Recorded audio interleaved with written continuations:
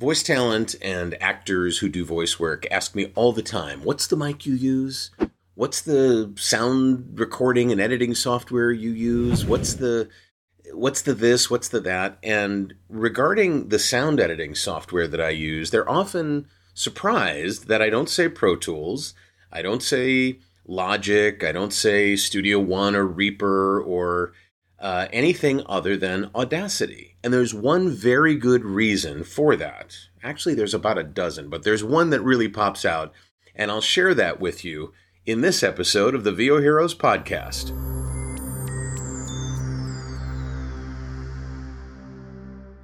As actors who do voice work, as pure voice talent, we have an awful lot of choices available to us regarding the equipment that we use, the software that we use, the items that we put in our studio to lower our sound.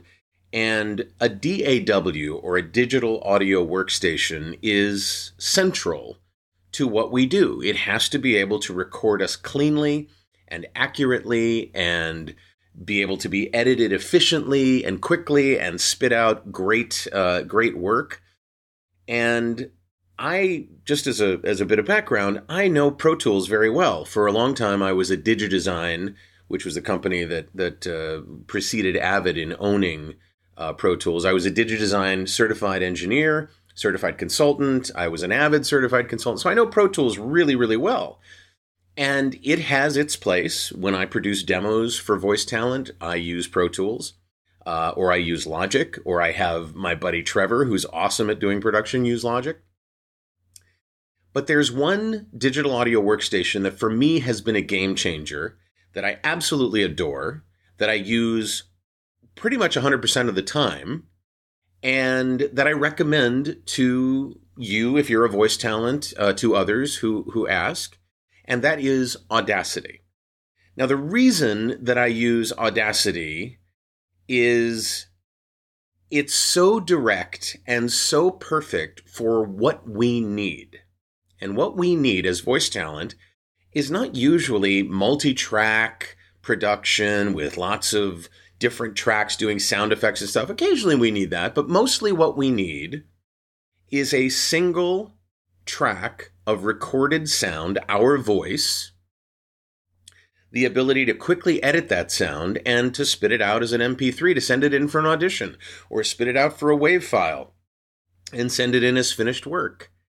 And Audacity does that so well.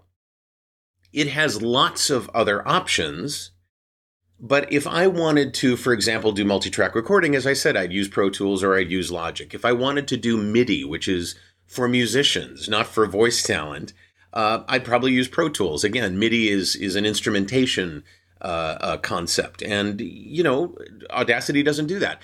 If I wanted to do automation of my mixdown, and you've probably seen a video of a console with multiple faders on it, all moving on their own as the track plays.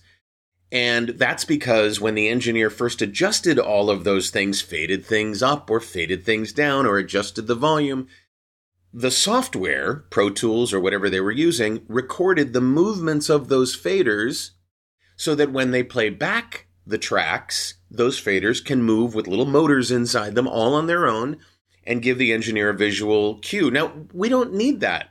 We don't do that. And Audacity doesn't do that either.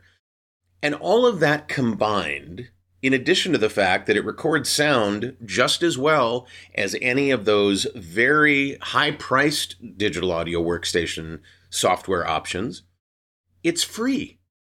Now, that's not why I use it, because if they wanted to charge me for it, I likely would consider continuing on with it. But even if it was reasonably priced, it would be great. The fact that it's free is like a bonus. But it's those other things that it doesn't do, that we don't have to get past.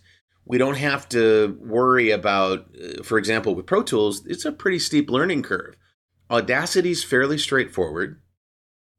It's got a huge user base. So there's people all around the world using it. There's a huge base of people developing it. It's now managed by a company that has sort of a track for its future. All of those things combined, and the fact that I've been able to build a business on training people how to use Audacity for audiobooks in particular and voiceover in general. And I use it. So, I've said this a million times. I eat my own dog food. That's a business phrase, meaning I don't just recommend you do something and I do something else. I do this. And so that's why I love and use and recommend Audacity for voiceover talent, because it records a single track really, really well. It lets us edit that track quickly, and it lets us put out a file that we can use for either auditions or finished work just as fast and in just as great shape as any of those more expensive pieces of software. So that's why. I hope this helps if you're looking for a DAW. What DAW do you use? What sound software do you use, and why?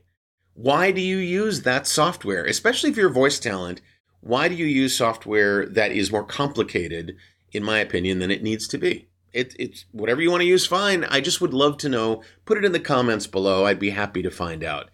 And I appreciate you watching. I appreciate you listening, if that's how you're consuming this podcast. I'm David H. Lawrence, the 17th, and I will speak to you soon in the next episode of the VO Heroes podcast.